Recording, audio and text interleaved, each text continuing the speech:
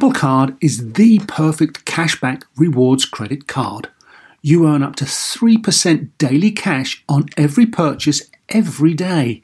That's 3% on your favorite products at Apple, 2% on all other Apple Card with Apple Pay purchases, and 1% on anything you buy with your titanium Apple Card or virtual card number.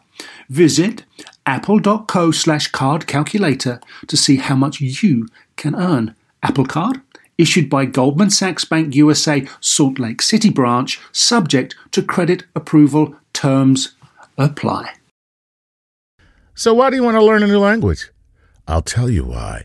Because ¿Dónde está el baño? Can be a very important question at times.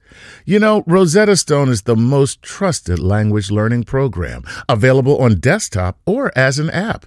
Fast-track your language acquisition with immersive lessons designed to teach you to pick up languages in a natural way.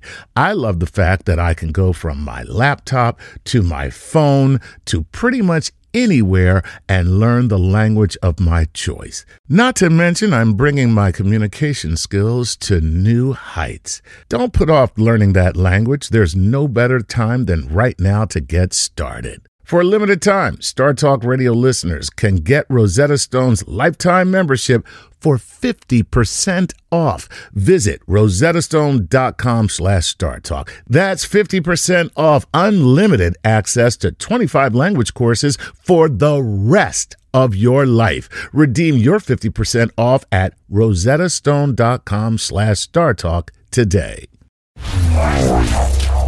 Welcome to Star Talk, your place in the universe where science and pop culture collide. Star Talk begins right now.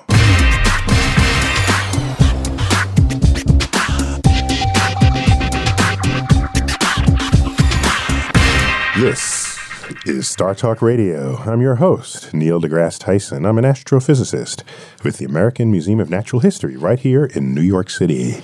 And in studio with me is my co-host, Chuck Nice Comic. Hey, Neil. Chuck, when did the word comic apply to human beings rather than what you see in the Sunday paper? I'm not sure. I think once I put it on my Twitter handle. Chuck Nice Comic plugs his Twitter handle. That was a good play. That was really not bad, right? That was smooth. Yeah. That was smooth, smoother than usual. This is Star Talk After Hours. It's the Cosmic Queries part. Many Star Talk episodes. What we do is we collect questions on a specific topic from all of our media outlets, and we're almost everywhere. Google Plus. Where else are we? Look over to my Facebook. Yeah, definitely Facebook. You can like us there, and Star Talk. Twitter. Yeah, Star Talk Radio is our Twitter handle, and just Google Star Talk and find the medium you like the best, and there we are. There's a veritable cornucopia of Star Talk for you to avail yourself of. That had way more syllables than necessary. He's just showing off your 8 vocabulary words you picked up this past week. What are you talking about, 8? I got those this morning from a calendar. So these are questions. I haven't seen these before, but the theme today is human performance.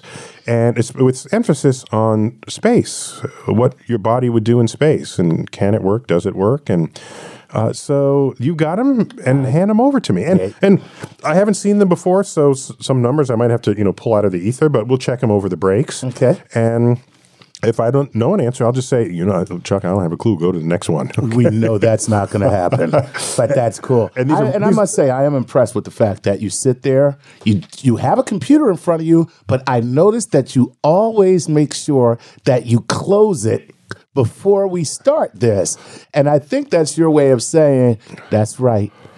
That's right. That's right. The computer up here is where this is coming from. Bring it on. Yeah. Okay. All right. Go for it. All right. So let's go to Facebook first. We got some Google Plus and we got some Twitter here, but let's go to Facebook first.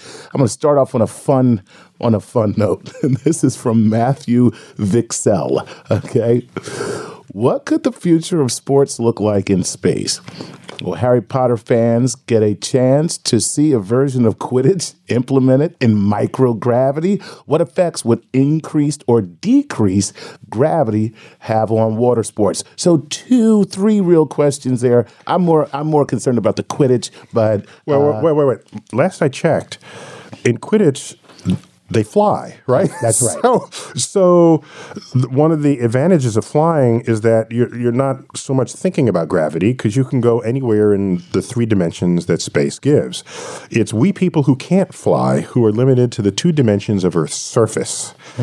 So the broom, which they steer by leaning left or right, and has natural lift to it, if you were in the vacuum of space, or free falling anywhere, then there is no sort of net gravity force on you.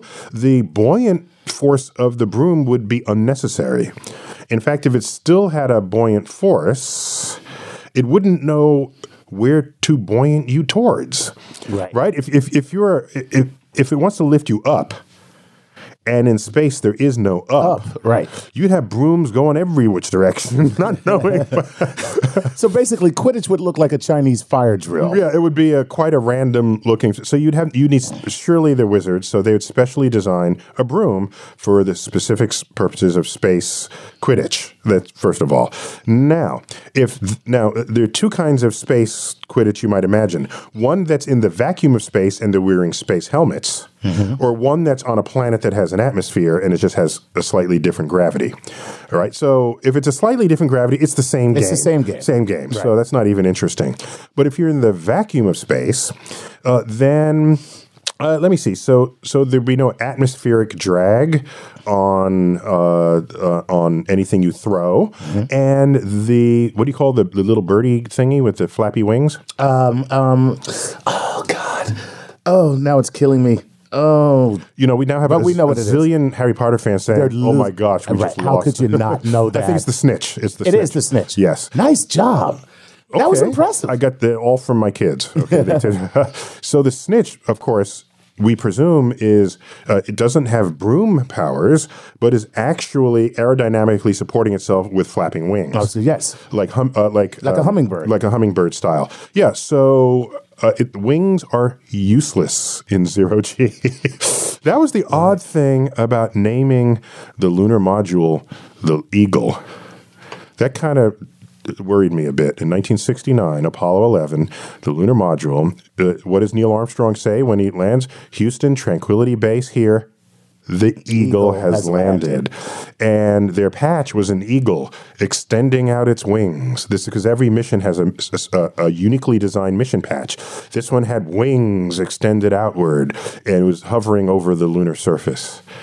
No, that doesn't work. That just wasn't right. Okay? Right. A bird on an airless planet is a brick. So, the snitch, they'd have to redesign the snitch for that one. So it could be fun, but yeah. Okay.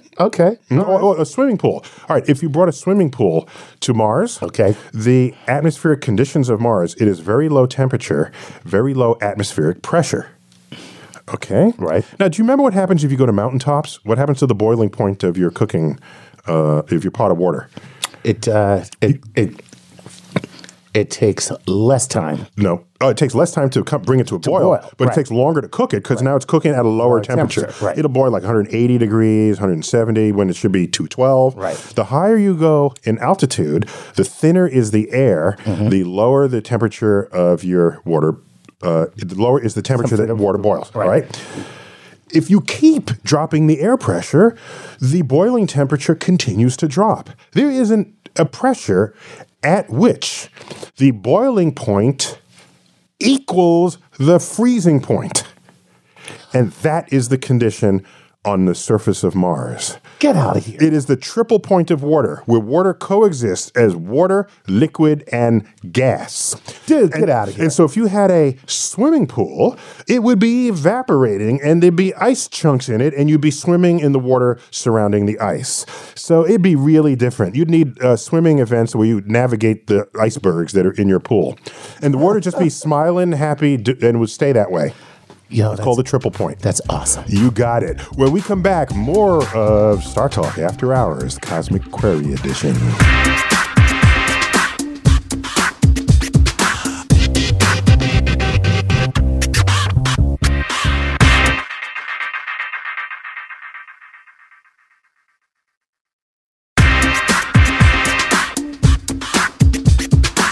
We are back. Star Talk Radio, After Hours Edition, the Cosmic Queries. And today we're questions called from the internet. Listener queries, all about human performance in space or anywhere else. Yeah. But space is cool, so we can focus on that. I got Chuck Nice in here with me. Chuck, just briefly, you're on a TV show now, and I laugh every time I read the description. It's great. You go into people's homes and do what? I go to people's homes. Let me say, people let you in their homes and you do what? Yeah, I was going to say that's a different show where I'm just going in. People take me on a tour of their homes. They live in very weird, strange, or unconventional dwellings, and I show up at the door, and they're like, come on in, and I kind of hang out with them. And you're with the camera. I'm with the whole crew. This is like 60 Minutes with the camera at the door. It's very cool. It's a very cool thing. I just pop in on them, and it's a home invasion show, basically. Home invasion show. It's a home invasion show. Home Strange Home. Home Strange Home on HGTV. Crazy stuff. Yeah. Good luck with that. Yeah, and they got another season, you said. Yeah, man. So we're on hiatus right now, but we'll be back. And, excellent. It's going to be great. Season 2 coming You said out. you were high? What was it? Oh, hiatus. Well, sorry. That's always the case. I am still reeling from the triple point of water that you brought up. I learn a lot. We left off the last segment with this, yeah. And this is something I've never even heard of, but it makes perfect sense the way you say it, that as the atmospheric pressure is less and less, then water now can reach an equilibrium point where it can boil, be liquid, and freeze at the same time. All at the same time. Yes. Blown away. Yeah, and it's well known in physics, and it's called the triple point. And it's a combination of pressure and temperature, and you adjust one and the other, and you can find out where all three forms of matter are just happy coexisting. So, in fact, it's not simply water that happens to be evaporating. It is boiling water. It's boiling water. With ice cubes in it, and you have steam, water, and ice all in one stable form. And not every place on the Martian surface does this, right? But there are many places that do. It's very near the triple point of water. And so if you're going to have a swimming contest in a place that's near the triple point of water, you just have to rethink how you navigate the icebergs. Kind of like swimming in the East River at one point. You would have to navigate the bodies that are floating. You got to get around them. Exactly. Plus, if it's boiling, you remember the scene in Lion King 1.5. Where Pumbaa's in this hot tub. In the hot tub, yes. And it's bubbling. And then Pumbaa gets out. And it stops bubbling. It stops bubbling. Simba says, I'm out of here. We're good. So it's basically a jacuzzi simply by exploiting the laws of physics. Nice. Yeah, that's pretty cool, man. All right, next. All right, let's move on. All right, this is from... by the way, during the Olympics, I was constantly tweeting what all these events would look like in space and on the moon and on Mars, and it was a fun. If you're into mining archival tweets, you go to my Twitter stream, Neil Tyson. I think the cleanest way to do it is just go to the Twitter page, right, and then you find me and just scroll down. Take a while, but just the dates are there. Right. Go to when the Olympics were, and you'll see a whole bunch of tweets about swimming and gymnastics and. I was worried that if the gravity were low enough that if you jump on the springboard, you'll just go into orbit. Never come back. Never come back. God, that's my dream. All right. Yeah. Okay. Let's go to Jeffrey Runyon. Okay. And Jeffrey Runyon is coming to us through Google Plus. He says, if humans are ever going to travel to Mars, what are we going to eat along the way? Food has a major psychological aspect to it. If people are going to be under enormous stress in close quarters for 2 years or plus, 2+ years, they're going to need more than astronaut ice cream to keep them going. Of course. And there's an entire branch of psychologists that are in the employ of NASA at Houston, at the Johnson Space Center at Houston, whose sole job is to worry about the mental health of astronauts. Let's just get that up front. Really? Okay, yes, there is. Okay, that's number one. Number two, about the food, I actually visited the kitchen, the cosmic kitchen at NASA at Johnson, and you meet the chef who's making food that can last 10 years without refrigeration. Wow. I had a steak that had been in a packet on the shelf for 5 years, unrefrigerated. So some foods, they just irradiated. Why does food decompose? Because there are microbes in it eating it before you have a chance to get there. Right. That's why it's not a natural thing in the universe for something to decompose. That only happens on Earth, where there are microbes everywhere, smaller than your eye can see. But if you leave out a slab of meat, they'll start chowing down on it, okay? So make sure you take this trip and there's no microbes on your food, so you irradiate it. So there you have it. All right, now there are other problems. The molecular structure can break down, so the meat or whatever other food can start tasting mealy. Mm-hmm. So there's not only the taste of the food, but there's texture. Right. So you want to worry about that. All astronauts take comfort food with them. There's meatloaf. Mm-hmm. Okay, there's, rice and beans. There's, and tortillas. Tortilla's great because it doesn't make crumbs when you eat it. Okay. Regular bread, you eat it, makes crumbs, and the crumbs are floating around the space station. Could end up in a duct somewhere. Right. All right? Tortilla doesn't make crumbs. So there are a lot of foods, international foods at that, and especially evident in the International Space Station. You start comparing food from different nationalities, and, what's cooking over there? And who's got a better smelling dinner for the evening? So the point is, they do think about what food to bring, and you want enough of a diversity of food that you can spread the love to different kinds of food groups and different nationalities. But the bottom line is, you don't need more variation of food than most people would ever have in their own lives. I bet you there's no more than 2 or 3 kinds of breakfast cereals you ever eat. Is that correct? You are correct. That's correct. And think about that. There's not that many different things. And how many times do I eat a pizza and love it? At least 20 times a month, practically. It is the perfect food. It is the perfect food, exactly. So, and I will still eat me some astronaut ice cream. By the way, the trip there would take about 9 months. The alignment of Earth and Mars, that alignment happens about once every 2.5 years, where you minimize the energy to get there. Right. And when you launch, it takes about 9 months. But Earth and Mars are not still lined up for you to come back. You have to wait a few more years for that next alignment to help you come back. So a total round-trip Mars mission is going to be 3 or 4 years. Gotcha. So what you really want is like gardens on Mars.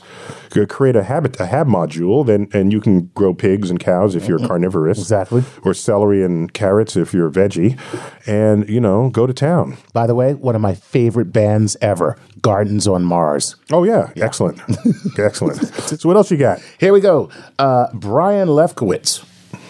Neil, your favorite planet is Saturn. Favorite planner. Your favorite planet is Saturn. How would the rings look from the surface? Weird. From what surface? From the surface of Saturn. So the surface of the rings. When we see Saturn, we see those rings. Yeah. If you're on Saturn, what are you seeing? Okay, so first of all, I have to confess my favorite planet is Earth. But after Earth, it's Saturn, all right? And of course, Saturn being a gas giant has no surface. So if I dropped you on Saturn and you want to look at the rings, you will descend down to the center of the planet through the clouds with no rings in sight. What? Yeah, well, actually, what will happen is you'll reach a point where the gas is under so much pressure, it is the same density as your body. Oh, my God, I've reached that point myself. And you'll bob up and down like a cork at that location. But there's probably a very solid center, but is probably farther in than where you would. So you need a way to sort of float. You get it like a balloon or something and float in those outer regions of Saturn. Once there, the rings are awesome. How do I know? Because we have the Cassini spacecraft. And Carolyn Porco, who has a Twitter handle, I think it's Carolyn Porco, actually. But, how strange. What a concept. I call her Madam Saturn, and she is the keeper and the taker of these images that the Cassini spacecraft has produced of the Saturnian system. And you look at those images in super duper high res, it is as though you are there. Nice. And the coolest thing is these rings are stunning, but edge on, they disappear. That's how thin they are compared to their width. Whoa. Yeah, they essentially disappear. Galileo first saw this in his telescope because he's looking at Saturn, and he thought Saturn had these big ears. I mean, he playfully called them ears. Saturn went edge on. It depends on the orientation between Saturn in its orbit and Earth. But he observed it long enough so that in the cycle of that relationship, Saturn went edge on, and then the rings disappeared to him. Disappeared. And he said, could Saturn have eaten his children? If you remember your mythology, that's exactly what the god Saturn did. What a literate reaction to a cosmic phenomenon. You're listening to Star Talk Radio. Back after the break.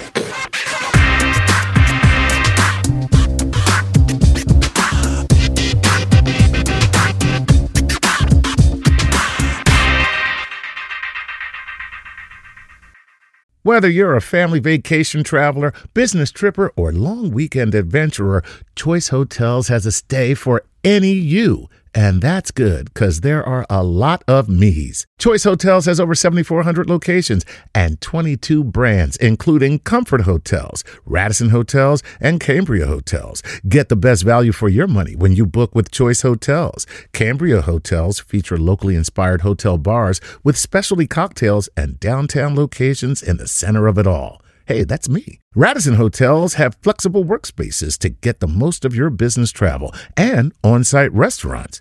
That's me too. And at Comfort Hotels, you'll enjoy free hot breakfast with fresh waffles, great pools for the entire family, and spacious rooms. Hey, that's me too. I guess I'm just going to have to stay at all of them. Choice Hotels has a stay for any you. Book direct at choicehotels.com, where travel comes true.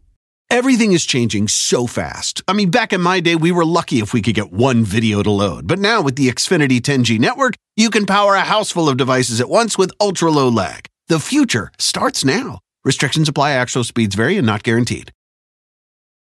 Meet Stacy. Stacy's on the hunt for a new pair of trendy glasses. Call me picky, but I just can't find the one. Luckily for Stacy, Walmart Vision has virtual try-on. Now she can try on hundreds of frames virtually, then upload her prescription and get new glasses delivered right to her door. Really? Yeah, really. Well, the hunt just took a turn for the better. Buy your next pair of glasses with virtual try-on from Walmart. Welcome to Easy Eye Care. Welcome to your Walmart. Restrictions apply. See walmart.com for details.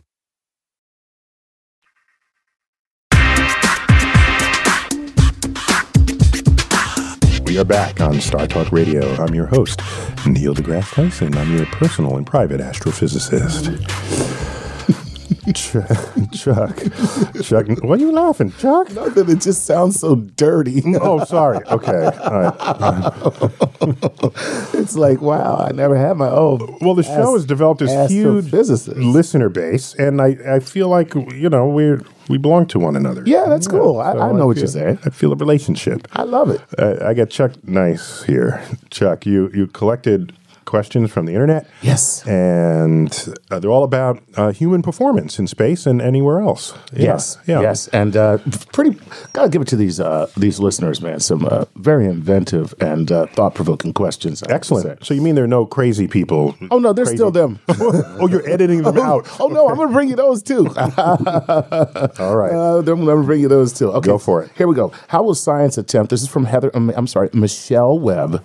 How will science attempt to prevent the founder effect on isolated populations of humans if we travel to and or colonize another planet?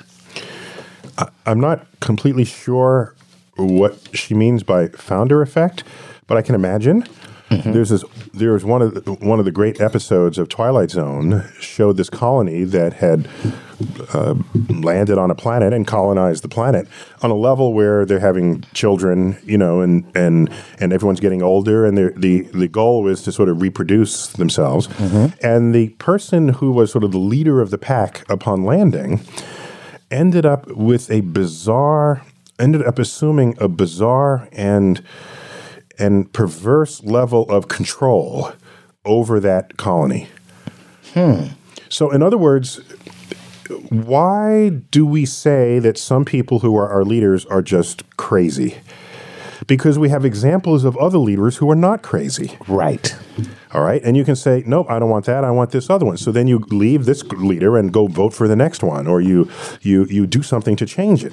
If you have only one leader, a founder of a colony, and you know of no other kind of society, and you're born into it, it can lead to, psychologically, it can lead to some disturbing and distorted understandings of what human interaction would or should be. Now, what I'm not sure about is this founder effect that we imagine that could happen on planets. Why wouldn't that have happened in tribal societies long ago? If you're a tribe and you're distant from other tribes because you migrated there or emigrated there or you wandered there, and you're all, you got a tribe of, let's say, 30 people, that can get weird, I suppose. And so I don't know what checks and balances might have existed in early man, early troglodytes. Probably a big club to the head. A club. I don't like this founder. I forgot about the club. Yeah. My gosh. The club is the great equalizer. That's right. How to handle idiot leaders. So I think the solution is you send more than one charismatic person, and then no one takes over, and you don't end up being completely lost under the control of that leader. Here's a good example: Jonestown. Right. Jonestown. Who's the listeners old enough to remember Jonestown? Jonestown, Guyana. Guyana, 1978. Jim Jones. 1978. Jim Jones. Jonestown. Named it after himself? That's the first sign there's going to be a problem. Submitted evidence A, Let's all go to Chuckville. We know we're in trouble now. We're going to Chuckville. Exhibit A. And so you create a community, and you're the only man. And you're charismatic, and other people are prone to be followers. Right. Oh my gosh! No telling what'll happen. So we already did the experiment. It's there in Jonestown. So my hope is that you'd set up more than one colony, so that they could fight each other. Right. Exactly. And now you've created Earth. Look at that. You happy now? There you go. All right, one more before the break. Okay, here's one. I would like to know what Neil thinks about the Mars One project and if it can really be successful. And this is from Jonathan Partida. Can it really be successful, Mars One, or is it a pipe dream? Well, you need people who invent projects like that in our midst. Otherwise, we'll never go anywhere. So there's an entrepreneur from the Netherlands who has it in mind to first send some reconnaissance spacecraft to Mars, and then every 2 years, 2.5 years, when our position with Earth and Mars line up for minimum energy transfer of the craft, to send astronauts there and build a colony. And so it's ambitious. I think it's a little too ambitious. I don't think. Somebody's got to do it, and there's always someone who says you're too ambitious. So I don't want to be one of the ones that said, "See, told you so," as they were drinking martinis on the, on Valles Marineris there. But so I think it's great that we have people thinking this way. My worry is that they might be over dreaming, and there might be some investors who think the destination is closer than it actually is.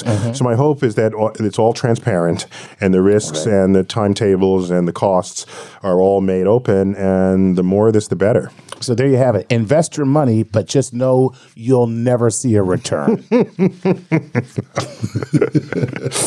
All right, when we come back, more of Star Talk Radio. I'm Neil deGrasse Tyson. This is Star Talk After Hours, the Cosmic Queries portion of the show.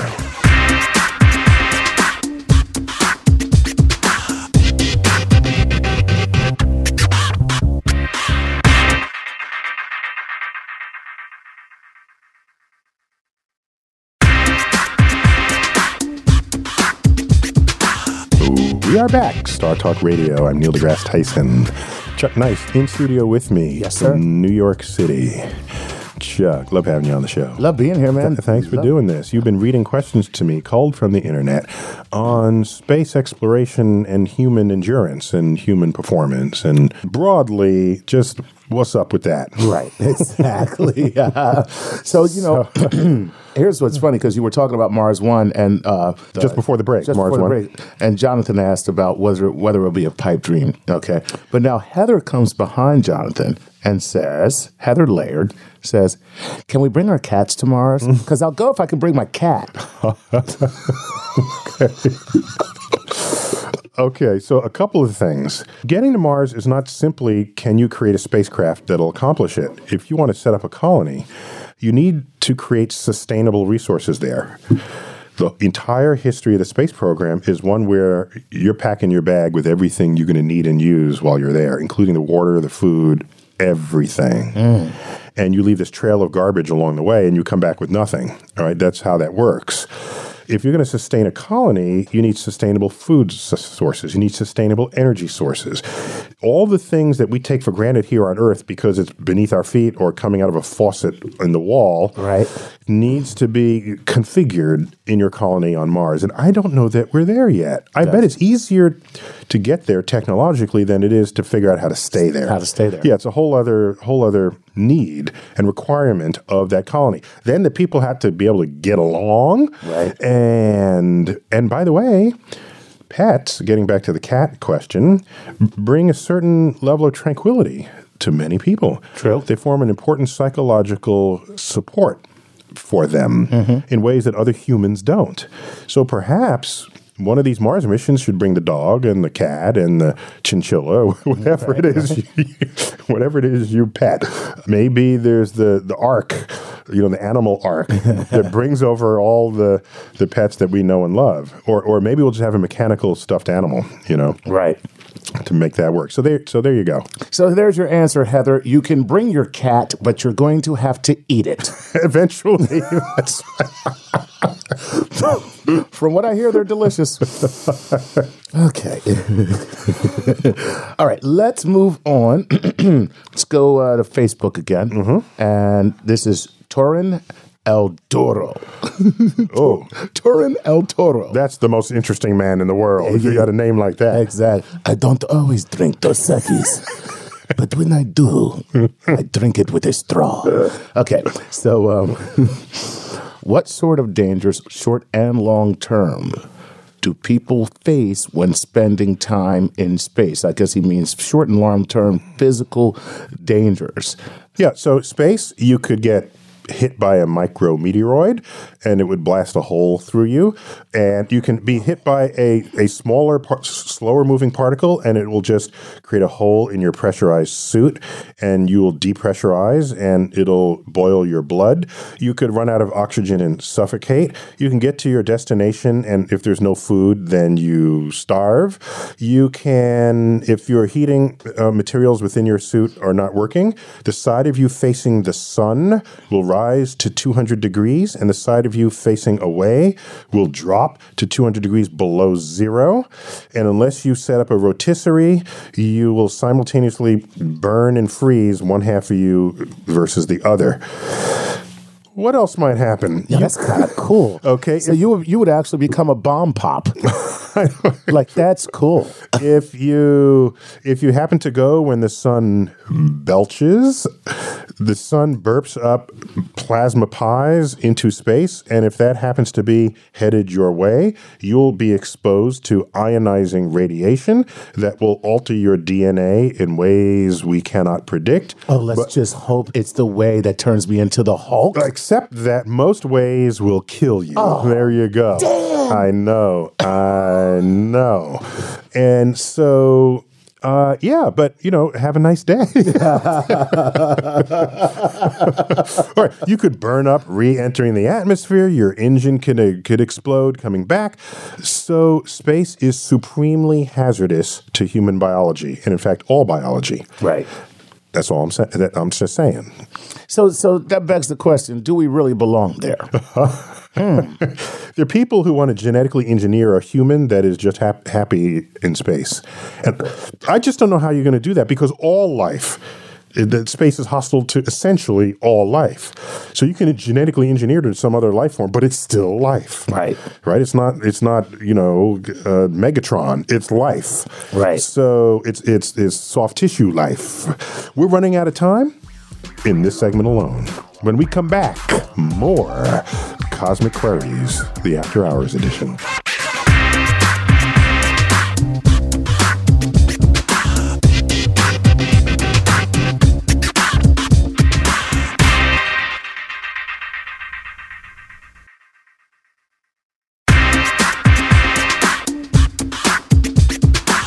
We're back, Star Talk Radio, the After Hours edition, Cosmic Queries. Chuck Nice comic. You come in and you help me get through these. Yes, sir. That's questions from our listeners. My pleasure to do so. And we got a bunch of questions left. And these are questions you pick. I haven't even seen them. No idea what I'm going to ask you. And I got a bunch of them left. So I think we should move to our lightning round. Oh, because I got a lot of questions here, but not a lot of time. Round. All right, go for it. You ready? Here we go.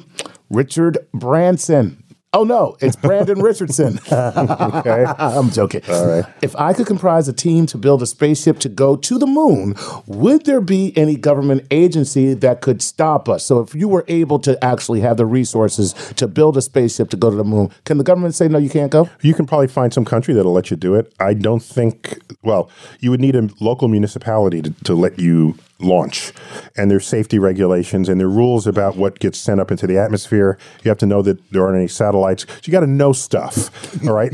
And it's not clear that America would let you do that just yet.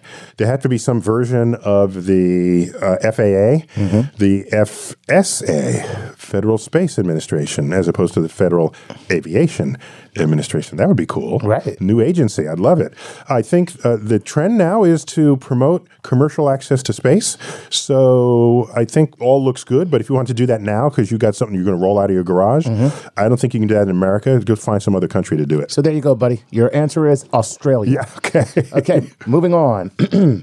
Wayne Elliers says, why does a person need a pressure suit to stay alive during a spacewalk? Why isn't something like scuba gear sufficient? Oh, well, in space, if you're not facing the sun, it is so cold that every rubber part of your spacesuit will get so cold that it will become brittle. And if you move within it, it will shatter like glass. Wow. And that's where it begins. It just gets worse from there, Wayne. It just gets worse. Okay. But most of the reason why you have the pressurized suit is so you can maintain a constant temperature. So it's your own body heat. Yeah. Mm-hmm. Okay. Here's Alex Basso. But pressurized suit around your body. Right. Around your face, you need the pressurized air. Otherwise, you suffocate. Next. Gotcha. Ding. Alex Basso. On other planets where life presumably exists, would the skies be blue like on Earth, or would there be different colors? Ooh, nice. Isn't that a good question? Yeah. Well, for most kinds of atmospheres we can dream up, the sun's light, which is all Roy G. Biv, red, orange, yellow, green, blue, indigo, violet, the whole spectrum is coming from the sun. Right. We get a blue sky because the blue section of that spectrum gets scattered by particles in the atmosphere and doesn't come straight through. And if you take blue light out of Roy G. Biv, what's left? Red, orange, yellow. Right. And so sunsets are, the sun is red, yellow, and the sky is deep blue.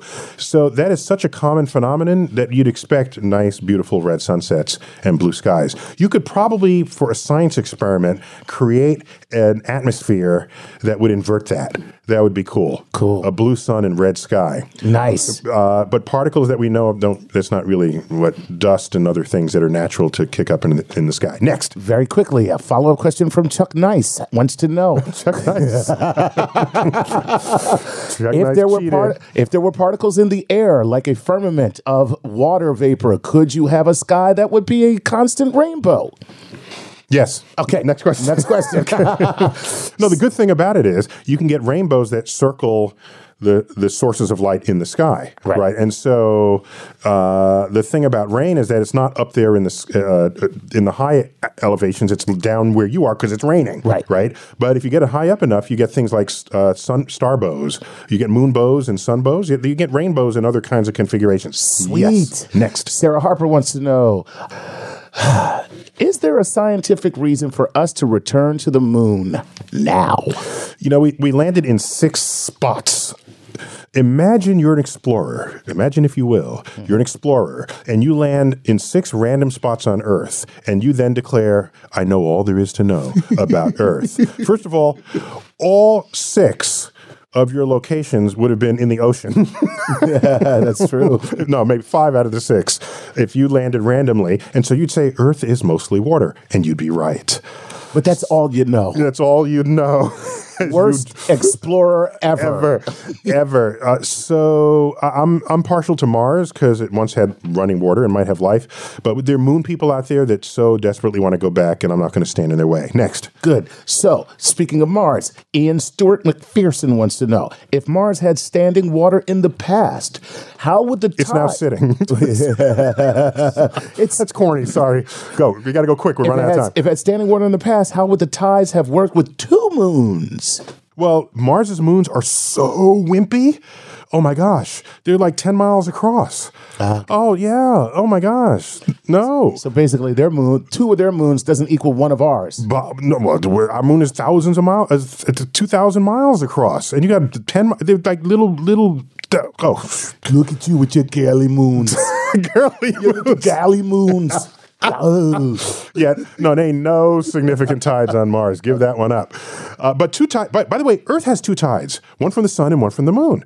That's why during full moon, the tides are higher, because the tides line up, and the high tide from the moon and the high tide from the sun add together, and you get your super high tides. Gotcha. Chuck, we're out of time. We are out of time, man. Gotta run. Star Talk Radio, the After Hours Cosmic Queries edition. You've been listening to Star Talk Radio, brought to you in part by a grant from the National Science Foundation. As always, I am Neil deGrasse Tyson, bidding you to keep looking up.